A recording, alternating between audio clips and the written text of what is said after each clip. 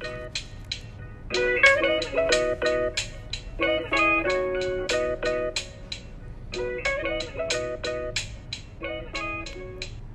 and welcome to the Malarkey Podcast. Can you smell what the Rock is cooking?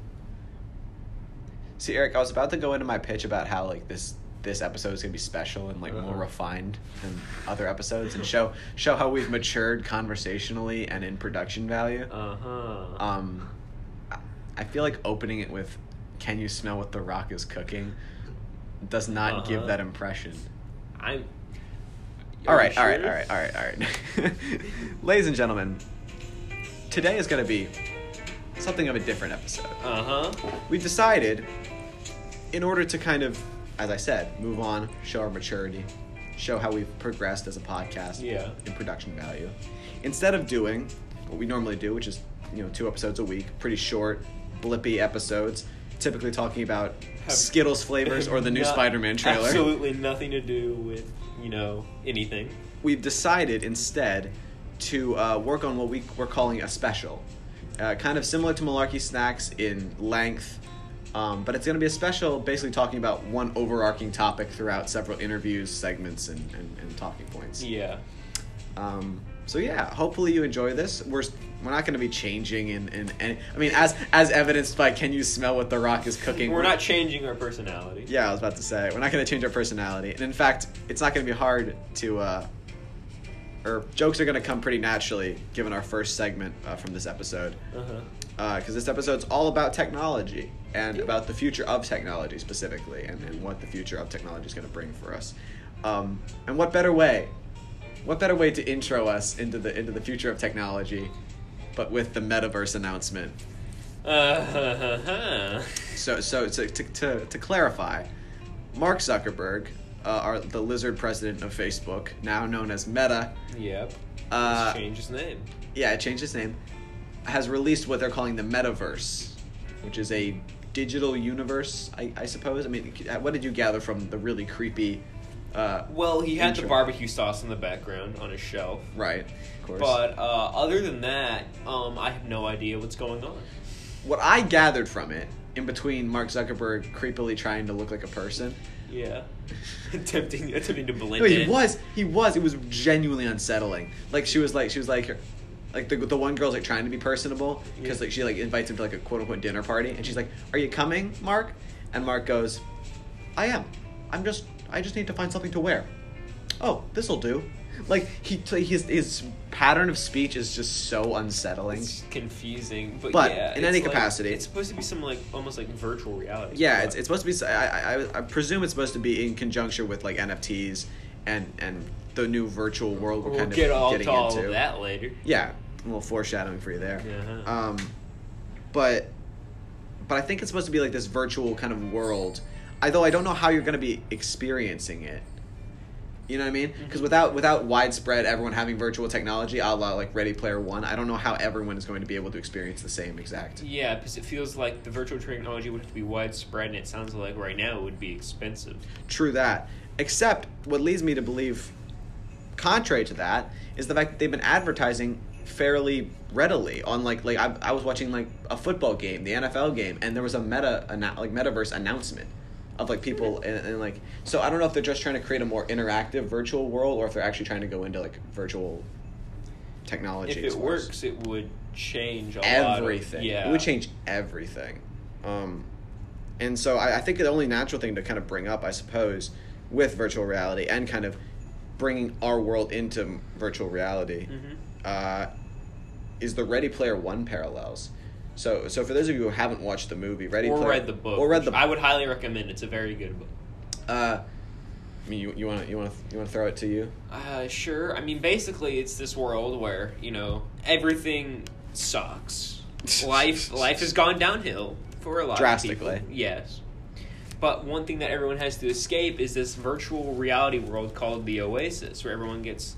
You got your virtual reality goggles and your and everything, and you get to make your own avatar and sort of like be a completely different person. It's got like multiple video game references. And in the book, the story of the book and the movie is trying to like prevent this company from buying it out and then filling it with ads and stuff and making it corporatized. So to clarify, the evil group in that book / movie is a giant corporate company. It's a giant tech company that is trying to effectively corporatize a world that people have known to come to love. Yes, but the CEO of that company is more human than Mark Zuckerberg. Yeah. Definitely. And less evil too, you know. Yeah. Not trying to take over the world. Yeah, but it shocks me how like that movie comes out and it's literally like warning against like the over corporatization of like the virtual world and the VR, you know, and virtual reality. And like Zuckerberg watched that and went, "Say, that's a good idea. That is a solid idea." So I guess it comes down to the question: do we think it's bad? Do we think it's a daunting thing? What are our thoughts on it? Because I don't think we've seen nearly the extent of it yet. I think it's hard to tell now, but if we see the nearly full extent of it, I think it'll be easy to determine because I think there will definitely be both positives and negatives to it. I think there will be different. I think it'll have some benefits, but I think those benefits will definitely come with drawbacks that are hard to see at the moment. Right, and what I wonder is Zuckerberg and is the people behind it, are they on the pulse of it? Like, do they know the consequences of what they could theoretically be holding on to right now, or is it kind of just a shot in the dark and hopefully everything turns out fine? You know what I mean? I think they probably have a better idea than we do, but I also feel like, you know, when Oppenheimer made the atomic bomb, he didn't really know what he was unleashing upon humanity. Yeah, exactly. So that's all I'm wondering is like, do we know? I mean, it's the Jurassic Park reference. Yeah. You know, just because we can doesn't mean we should. Right? Exactly. Just because we can theoretically launch the human race into a world of virtual reality and virtual augmentation. Should we? Exactly. What would it cause? Right, exactly. And I just wonder, like, I mean, it comes down, and we're going to talk about this later, too, but, I mean, it comes down to, like, that whole self-driving cars thing. Like, are we becoming too reliant on technology? Because what if it's pulled out beneath us? What if it's pulled out beneath us? But also, I mean, I think it's too far in. We can't just stop technology altogether. That's true. We're kind of on a snowball effect, I'd say, of on encroaching where we are at. But I think we're at a point where, I don't know. Technology's kind of snowballing as far as it goes, and should we pull the reins a little bit and slow it down, or can we even? And that's pretty much my next question: is can we even slow it down if we wanted to? Can we stop Zuck? Can we stop the Zuck? Eric? Can we stop the Zuck? Well, I think the issue with the Zuck is they want to continue this technology. Right. I don't know exactly how to put it, but it's almost like, how would we prevent them from, furthering technology? Because I feel like there's a lot of benefits to come out of progressing in technology. Elon Musk being, prime example. For all his faults and lacking, he is, he sends a lot of people to space. He spends a lot of people to space, but I think that a great thing to acknowledge is the whole Tesla thing. Yeah, electric cars. And he's made it so that electric cars, specifically a Tesla, is a staple of a financially successful or like a rich, quote unquote, rich person. Mm-hmm. Because typically rich people tend not to be the most environmentally conscious people, you know what I mean? Yeah. And so to suddenly switch the narrative and say, well, wait a minute, you're a staple of a staple of the wealthiest man on the planet of a status is trying to is an electric car. I think that's worth addressing and acknowledging. And the more that other companies begin to address, or specifically auto companies begin to address like electric cars. Yeah, I think that's the whole issue. Is like, should we pull the reins on technology advancement? Because what are the benefits of it? We could find a way to stop burning fossil fuels, solar energy. Right. We could find better ways to prevent world hunger. We could solve a lot of issues with technology, but in advancing that, we could also bring a lot of problems. Right, and the fact is that we don't quite know the problems yet. We can't quite speculate what the problems are yet. Mm-hmm. But that just comes down to then the question of is it just going to have to be something we accept? Because I feel like that's almost what they want, and that's why I get wary. Is the fact that they are advertising on NFL commercials, and the fact that Tesla is becoming so widely spread, and the metaverse is becoming they almost want the metaverse to become a casual thing. Yeah. And I feel like that's where it gets not dangerous, but a little dodgy. Mm-hmm. You know what I mean? Because it gets a little like, why do they want it to become such a normalized thing? Yeah, because it's just weird to think about. Yeah. As like a concept. As a concept, yeah. Because like, I mean, I was without sounding too pretentious, like, when I was a kid, because I still am. Mm-hmm. But, like, 5 years old, the extent of technology for me was a Nintendo DS. Yeah. And we're rapidly reaching a point where it could be virtual reality and or augmented reality. That's what I'm thinking about. I see stuff advertised on TV. I'm 16 years old and I feel like a boomer because I'm like, that feels like a little too complicated. Actually, like, I don't that is the perfect segue, Eric. You read my mind to launch us into our next segment, in which we're going to talk about the digital acceptance and one of the biggest forms of recent digital currency and digital media, which is NFTs. NFTs, have they gone too far? Have NFTs not reached their fullest capacity yet? Mm-hmm. And pretty much answering any questions that we are not capable nor smart enough to comprehend. To understand what is even going on. So stay tuned for an interview with a person who probably knows more about this than we do. Yeah.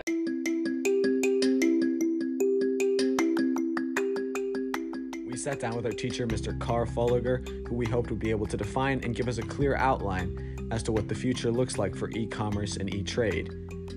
Now, the most buzzword or kind of recent topic of conversation that surrounds the entire e-commerce debate is NFTs. And we sat down with Mr. Folliger to discuss what they are and how they will affect us.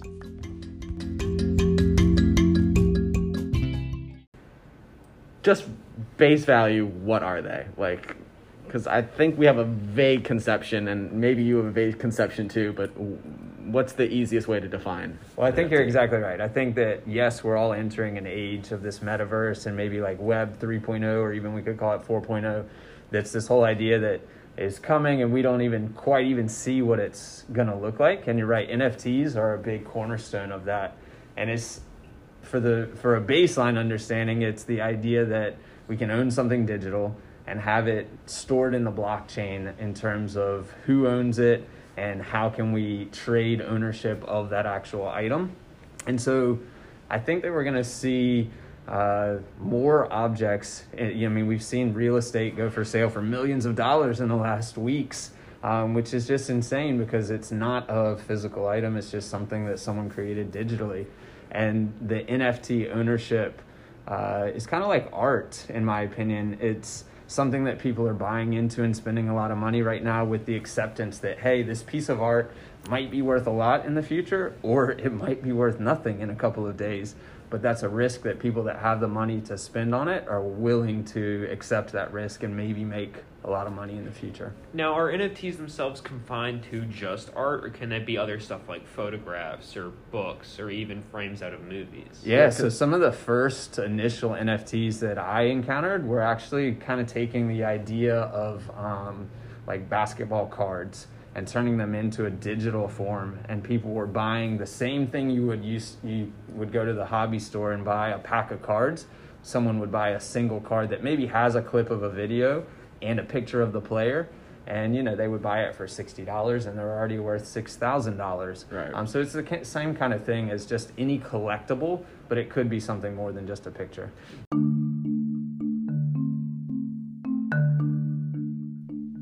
Mr. Folliger mentioned the idea of a meta property or a digital property that was being sold for thousands and thousands, if not millions of dollars in the recent weeks.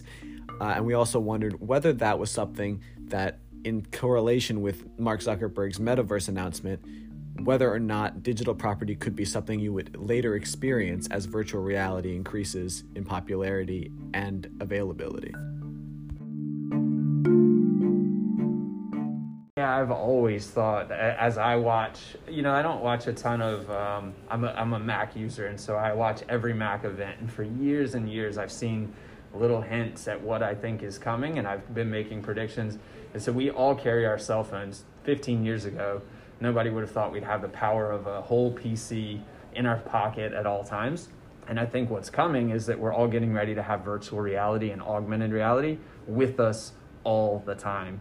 And right now we all wear these, if you do virtual reality, you wear the headset and it feels cumbersome goggles. And it's heavy, yeah. Right? But it's going to get smaller and lighter, and it's going to become part of us that we don't even understand yet. Right. And when we hit that when we get to the top of that hill and start looking down on the other side, these NFTs and these real estates that are just virtual at the moment are going to become such a important part of our life that it'll feel like it's real, even though it's virtual. Well, yes, like that was something that we were literally thinking of, or I've definitely talked to Eric about, and it's that in being so abstract, like NFTs themselves, like a lot of people just are resigned to just like sit back and be like, I don't know anything about that. I don't want to even think about that. Are those people going to end up kind of in the dark? And the people who got in on it early, are they going to? Because he said it's like kind of like art. It's kind of a gamble. You don't know what is and isn't going to succeed.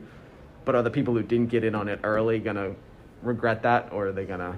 Well, do you think that the people 10 years ago that got into Bitcoin are regretting it right now? I was going to say that. It's like Bitcoin. Yeah. I mean, like, it's a gamble. I think it's just funny because it's specifically with the NFTs that have almost become like memed at a point because of how goofy some of them are, like the Bored Ape Yacht Club or whatever. Like some of them are so goofy that it's hard for like people to comprehend why you'd spend like $60,000 on like a caricature of like a monkey with an eye patch or whatever. And even then, it's so easy to pirate. Like, you see all these, like, memes online, like, don't screenshot my NFTs or my lawyer will contact you. Well, that's the idea, right? Is that I mean, technically I could print out a picture of the Mona Lisa, and I own the Mona Lisa, but I don't own the Mona Lisa. It's the idea of, do you value, like, the digital... The original copy. Right.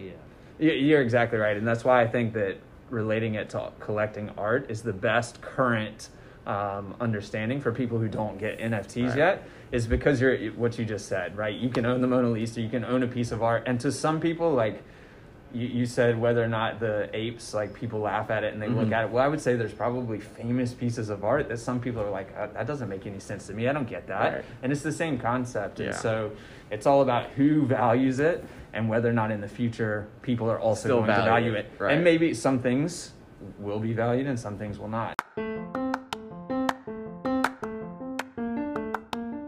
And so are people going to regret not getting into it? Absolutely. Is it a hype right now that may fizzle away? Absolutely. Right. But it's a risk that's, I think is worth at least exploring, and I think everybody should gain a basic understanding of it. Awesome. Thank you so much for talking to us and shedding some light on something that we definitely had are not no well versed idea. about. Not Yeah. good at this. Thank you so much. Yeah, absolutely. Thank you. Anytime.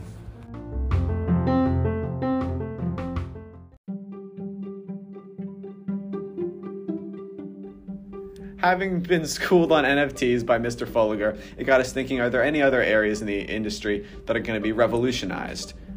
Maybe the entertainment industry, and that got us all back to that original rant that Eric is so well known for, that being, of course... Disney is evil. Okay, Eric, I know we're all still a little sore about the Star Wars sequels, but you are onto something. Just as we've done podcasts in the past talking about the evils of the College Board, I think it is worth talking about how big Disney is becoming, but also just where how they have kind of fed into like Netflix's whole model on how like entertainment industry should go, because specifically with the pandemic, now everything's kind of becoming a home entertainment situation. Yeah. Theaters are opening back up again, hopefully they'll stay open with Omicron and Delta or whatever. But there's been a substantial switch between Hulu, Netflix, Disney Plus, various other streaming services. HBO Max, right. Yeah. A lot of streaming services are totally moving to release, like, Don't Look Up, that movie that just came out on Netflix. That's like a blockbuster movie, and they released it on Netflix. Yeah. Like, no theaters, all straight Netflix. And so that, I think, just kind of shows that there's becoming a shift, I suppose, which I'm not entirely happy about, because I kind of like the idea of a theater and going... I like the experience of like making a day of it and going to the movie theater. Right. I mean, we just saw the Spider-Man movie, Yeah. and granted, were we the only ones clapping and screaming and laughing in it? Maybe. Yeah. But yeah. that does not But that's count. because we're real fans. Oh yeah. No, but there's something to be said for it, I suppose, and something to be said for the moving away from a theater idea and moving into your own home. That I don't know. Is that going to continue, or once COVID maybe abates, will everyone kind of go back to the way it used to be? Well, or has there been such a drastic change now that it's impossible to go back? Well, I feel like that was sort of the whole draw of like the movie business, is that you had to build up hype behind movies because you could only see them in movie theaters, so you had to get people excited to actually have to drive out and buy the concessions and pay for the tickets. But I feel like it's starting to get to the point, like on HBO Max, I've noticed especially, there when new movies come out, like, for example, the new Matrix movie that released recently also released on HBO Max. If you have that streaming service, you can skip the whole process and just watch it there at home. Well, yeah, and actually that brings up a really good point, that being that if you are going to go see a movie in theaters, that puts a super high new standard on the movies you're going to go see. Yeah. Because if you're going to go to the movie theater, knowing full well that you could just stay at your house and skip all that hassle, the action of going to the movies means you're going to see something you're well and truly invested in. Yeah. You know what I mean? Because we went to see the Spider-Man movie, but granted, I did not go out to theaters and see what was the other movie that came out? The other Marvel movie? Maybe. But that's the point, though. You know what I mean? Like, it really sets a high standard on the movies you are going to release in theaters. Yeah. And I don't know if you just saw, was it Ridley Scott, the director, was complaining about how millennials and Gen Z, because his movie flopped at the box office, and he was complaining about how millennials and Gen Z just want to, like, be on their phones. And granted, maybe don't insult the prime demographic for your movie. Yeah, step one. But also step two, consider for a moment that you know, maybe if your movie is kind of a Grammy grab, you know, trying to go for something a little more edgy, people might not be going to see that more than they are going to go see Spider-Man, something they've well established and are well invested in. Yeah. You know, so I don't know. Is it just ushering in an era of just kind of cheap blockbusters that everyone wants to go see, or will it mean that there'll be a higher standard, I guess, on the movie industry? Is the real question. But on that note, we can only speculate. But for someone who's actively been in the industry and who's actually worked in the industry, has thoughts on the industry, has thoughts on the theater industry too, we're going to turn it over to Mr. Fancy.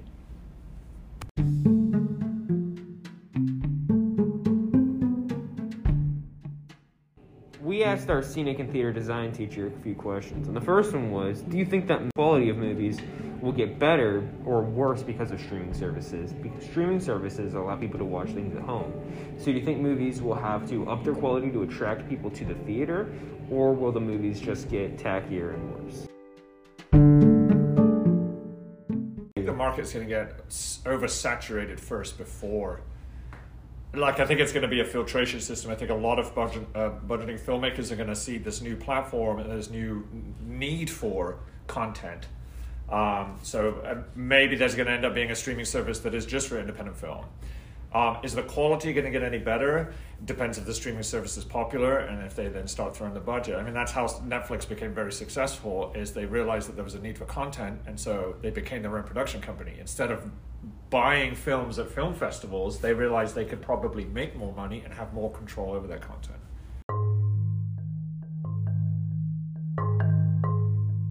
We asked him if the digitalization of movies to handheld devices is a good thing or a bad thing. It's bad. Yeah. Films are made to be seen 40 feet wide in a theater with an audience. And experiencing that world together, unified, I think... David Lynch has got a great quote, is like, put your phone down, there's no reason to be experiencing cinema on a phone when it's only 4 inches across. I think the beauty of film was that you could experience a world as wide as the screen would go. I think it's the antithesis if you make the screen as small as it can be. We also wondered whether or not Mr. Fancy had any input on how COVID has affected the theater industry as far as digitalization goes. Musicals such as Hamilton received digital renditions posted on platforms like Disney+, and we wondered whether or not he had any thoughts on the digitalization of the theater industry. Yeah, I mean, Broadway HD is bringing full-scale productions to people's homes. You know, it's not a subscription service you pay. It is a subscription service, but you pay for the individual shows that you watch. Do I think there's a future in streaming theater? I think that I don't think you'll ever replace being in a theater. I think it's a really good chance that it's going to expose a lot more people to theater that will then bring them out to see productions. But I don't think you're ever going to beat the experience of seeing it live. The other cool thing about theater over movies, and I'm slightly biased, is that you're going to go see a show that is completely different to the show that will be performed tomorrow. It will never be the exact same thing, whether it's the way an actor delivers a line, or maybe a technical issue that happens and that the company has to overcome, or maybe they just nail it and it is one of the best performances and you were blessed to be there at that moment. Movies, David Fincher makes you do 99 takes before he feels like he's got the shot he needs. To me, you'll never replace that on a stage because every production will be just slightly different. And that is the beauty of live theater over movies. Awesome. Thank you so much. Yeah.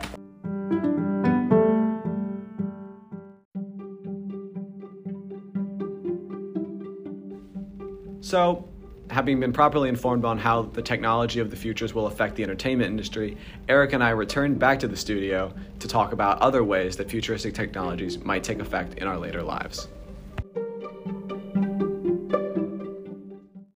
All right, Eric. Let's get down to the business here. Yeah. So let's just look at the situation we're in right now. Both of us sitting across from each other wearing masks. I think that's a great place to start as far as how the technology of the future will affect us. Not the masks so much as how education has kind of changed. Oh, I have some ideas on that. Well, yeah, through the future, right? We've got Zoom that came out. And it's a big thing, and that happened right during the pandemic. I can only imagine to the extreme annoyance of the inventors of Skype. Ooh, yeah. Like think about that though. You know what I mean? Like the inventors of Skype are like, what? We had a thing. We've had a thing to do that. We've had this whole time. And Zoom's just like, yeah, but we gave it a new name, so no. But as far as Zoom goes, I mean, it did its job fairly well, and I just can only imagine it's an interesting development as far as education goes in the future, wouldn't you say? Yeah. I definitely, especially future generations, but even us now, I feel really bad for kids because this pandemic has ruined snow days. It's ruined sick days. Literally. It's ruined hurricanes for people who live in that region like us. Yeah, specifically, actually, I want to talk about that because you're right about snow days, right? Theoretically, you could just hop on a Zoom and effectively you could continue your schooling in a snow day. Yeah. Which sucks because that's all the fun out of it. It's such a magical thing to wake up in the morning and it's snowing and you get to not go to school, you know? Especially down south here where it takes, an inch of snow to shut down everything. Everything. But I think you did bring up an interesting topic when you talked about it ruined sick days, because I have noticed that. I've noticed that like the expectation has now been because of COVID. Like if you're sick, you just Zoom into your class. Yeah, that's not even just with COVID, but like if you're any kind of sick, unless you're like completely bedridden, like. But even then, like that's such an interesting development. Is that this idea that because you have the means to effectively go to class, that you are expected to, even if you feel horrible. I mean, me and you had COVID, and it's not a fun experience. No, it's genuinely like. Stay tuned for a later episode where we talk about it. But it's really not a fun experience having to quarantine, feeling like crap. I mean, it's a really tricky experience, especially if you have the flu or you have some other sickness or throwing up. You know what I mean? Yeah. I think that's just such an odd endeavor that we're going on with the invention of Zoom that you can just get on your class then. It's like I still don't feel like it though. I don't feel able to. It's just such an interesting idea. And to that extent, we're talking about Zooms and the pandemic. I suppose how Zoom will affect like businesses. You know what I mean? Because business can be done over massive distances. Like my mom has always worked remotely for a long time, but now especially recently in the past few years, it's working. A lot of people are working remotely. Yeah. So like that whole concept of like meeting on Zoom and seeing each other's faces is a lot bigger in business. Well, absolutely, and then that brings up a whole other idea that because kind of we've been talking about a lot about the future and technologies throughout this, but it really is crucial to look at COVID as it affects our future because it's been probably I would argue the biggest event of our lifetime. the COVID pandemic has truly been something unlike we've ever seen. So it's kind of crucial to talk about as it affects our future. Yeah, at least for us. I mean, like, so far you never really know what the future holds, but especially in my lifetime so far, it has been the biggest event. Well, it's kind of funny. I was actually listening to one of our older episodes the other day, and it was from 2020. We were talking in the summer of 2020 when we were using the phrase "when the pandemic ends." Yeah, and currently it is 2022, and we're still sitting apart from each other wearing masks. It's kind of weird to think about because, like, my birthday is March 12th. Yeah, and everybody went into lockdown around that time. On March 13th was when it was all announced. So it's kind of weird to think about that my birthday is the last normal day. My 15th birthday is the last normal day I ever had. Yeah, and look at us now, Eric. Look at us now. Look at where we are now. in a small studio, wearing masks, still very much in the throes of COVID.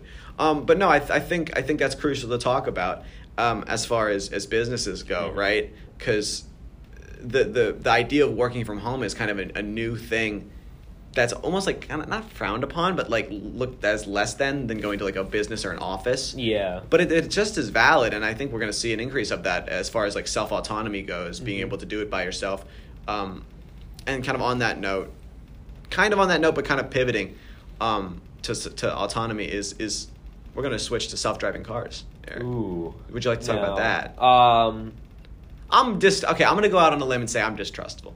I don't trust them either. Like, do you know how often your computer like buffers or glitches? Yeah. Lags. Like, yeah, like, the cellular connection's bad, so my car ran a red light. Now I'm in like a 5-car pileup. And like, if you think about it, because like, say a car's brakes malfunction in the self-driving car, because do you know what the trolley problem is?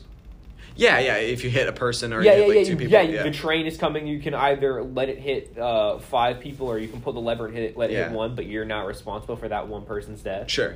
So the trolley problem with like self-driving cars has always been, say a car's brake is out of control and it has to keep driving. Yeah.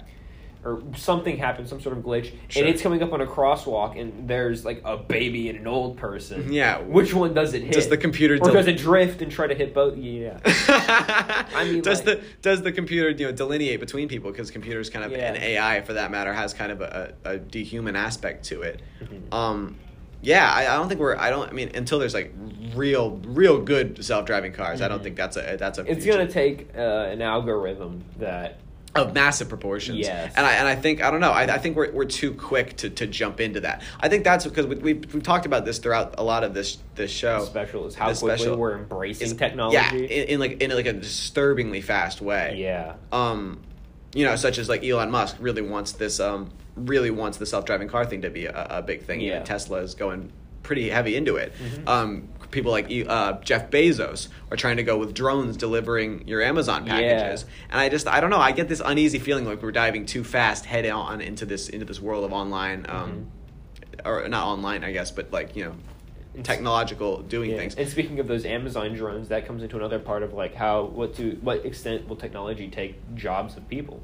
True that. That's already happening. Well, yeah, I mean, you already see it in I don't know, it's some fast food. It might be Postmates or one of the food delivery services. They're using those little like robot, almost like a mouse droid from Star Wars. Yeah, I kind of know what you're talking about. It's like, but then what's stopping someone from just stealing your food? Yeah, or like knocking it over. Like, because I mean, I know myself. I'm kind of a devious person, one might say. There's nothing stopping me if I see you getting like some pizza. There's nothing stopping me from just tipping over that the robot. The pizza. Yeah, I just think it's not even taking the pizza, because I'm pretty sure they're locked up to prevent that exact thing. But even just to generally inconvenience you by tipping it over or something like that. There's just like I think we're going too quickly without identifying the consequences. Mm-hmm.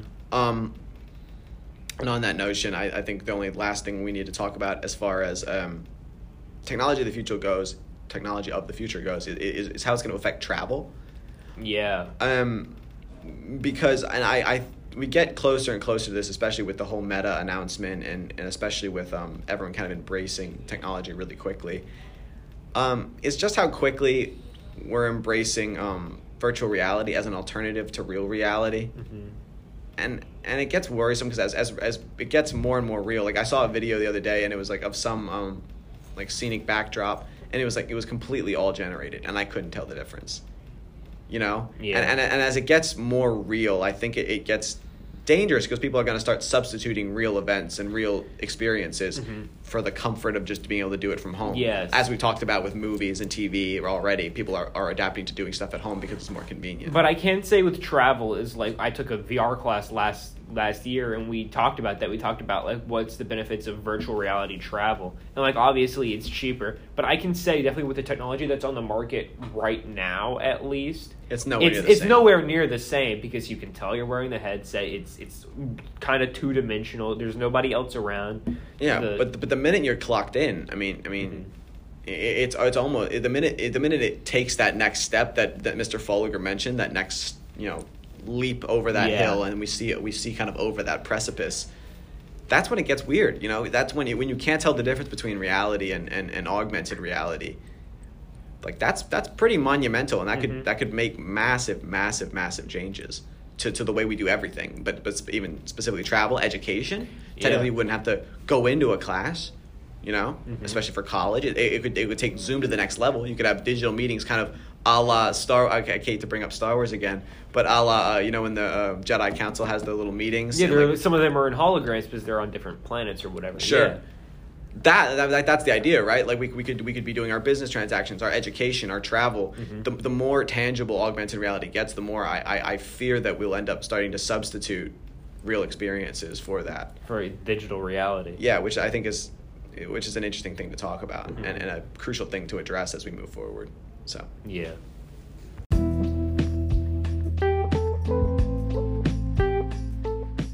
And this leads us to our conclusion of this special episode.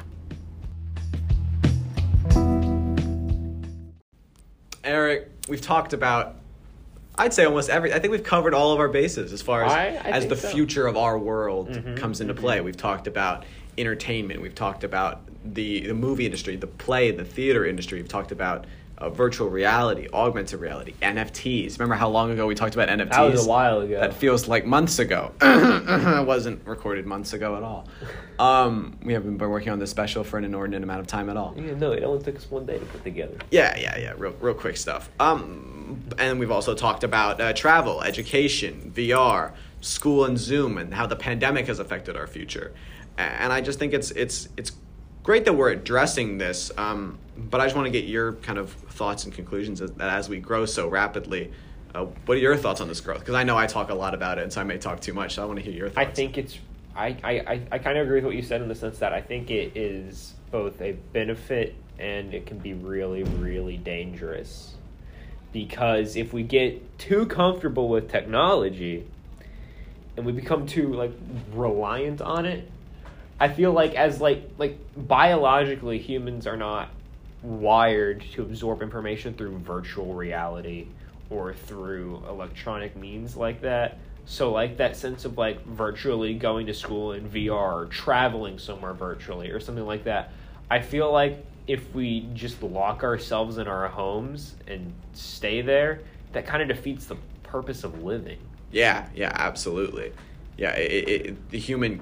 I mean, there's a reason that it's the phrase "human connection." It's the human connection that really gives society what it is. It makes society what it is. The idea that we can connect to each other on a personal level, in person, and go places and experience things truly in person, kind of makes the world as beautiful, really. Yeah. And so, kind of just bringing it to the last question we have written on our Google spreadsheet that we set out months ago to make the special with, is just what will this inevitably mean for the human race? Because like we talked about with Mr. Folliger, are we snowballing too quickly? Are we reaching a point where it's kind of impossible to stop the Bezoses of the world, the Musks of the world? Because we're thinking about space travel already. We're thinking about the augmented reality. Cities like Tokyo are already implementing billboards that are popping out if you have a certain glasses on. I just think, as far as for the human race goes, where will this take us? It's hard to say because you don't know how fast things are going to take to develop. Because people in 1900 thought, we're going to have flying cars by 2000. Sure. And we've seemingly actually on that. That's a great thing to bring up, actually, Eric, because we've done peculiar certain things that were outlined in like the 1900s and in shows like the Jetsons. You know what I mean? We have the Jetsons where they talk on like big screens or whatever. Like we have FaceTime now. Like that's a physical manifestation of what we predicted would happen in the future. Whereas like in Back to the Future, we don't have hoverboards yet. We've got stupid little things that roll around on two wheels that we call hoverboards. But like that's an interesting thing to say is where are we in comparison to where we thought we would be. Now, obviously, technology is advancing now much faster than it was in that time period, and it will continue to advance faster and faster as time goes on. But it's interesting to think about our ambition compared to our means and how fast can we advance compared to how fast do we want to advance. Well, isn't that the old the Jurassic Park quote? We were so focused on if we could, we didn't realize if we should. Exactly. Right. Said by the great Jeff Goldblum. Goldblum. Yeah, exactly. No, but that's a crucial thing to address, and you're totally right. Is we're so kind of narrow-minded in this kind of tunnel vision focus on where we could go, where we could always something is always in the future tangible that we can reach for and get. Which is a good mentality to have. Is we can always do better. We can always make life easier. We can always advance ourselves, but at the same time, should we? Yeah, exactly. Certain ways. And in truth, that really remains constantly an uncertain thing. Yeah. And that kind of leads our podcast off on a kind of ... ellipses. Mm-hmm. But that's all there is to say about it. The future is uncertain, and we have done our best to outline where we think it's going to go, but who knows? I mean, it's 2022 now, and we were talking about the pandemic ending in 2020. Yeah. No. So you really never know where this world is going to go, and truly, what we said is that's the beauty of it. That's truly the beauty of life. Yeah. And so that kind of wraps up what's been the effort of 2.5 months of work for us. Yeah. Which is incredible, and we thank you for being patient with us as we tried to go about doing this, and we hope you enjoyed the full episode with kind of more cohesive and conclusive claims and whatnot. Yeah. I'm glad we did this. It was an interesting topic to cover. Yeah, and I think in the future, if we choose to do other specials, we should definitely maybe choose less existential topics that'll lead us into existential dread. Yeah. But in truth, I'm just happy we did it, and I'm happy we put our heads to this and actually worked on it. And so with that, what feels like it's been forever coming. Thank you for listening to the Malarkey Podcast. With Jagger, Eric, and sometimes other people as well, we'd like to give a big shout out to Mr. Fancy and Mr. Fulliger for giving their quotes, and all the other teachers and students that we collaborated with to get this thing to happen. You can listen to us on Apple Podcasts, Google Podcast, Breaker, Spotify, Stitcher, RadioCast, Copy RSS, Radio Public, or wherever else podcasts are broadcasted. We'll see you next time.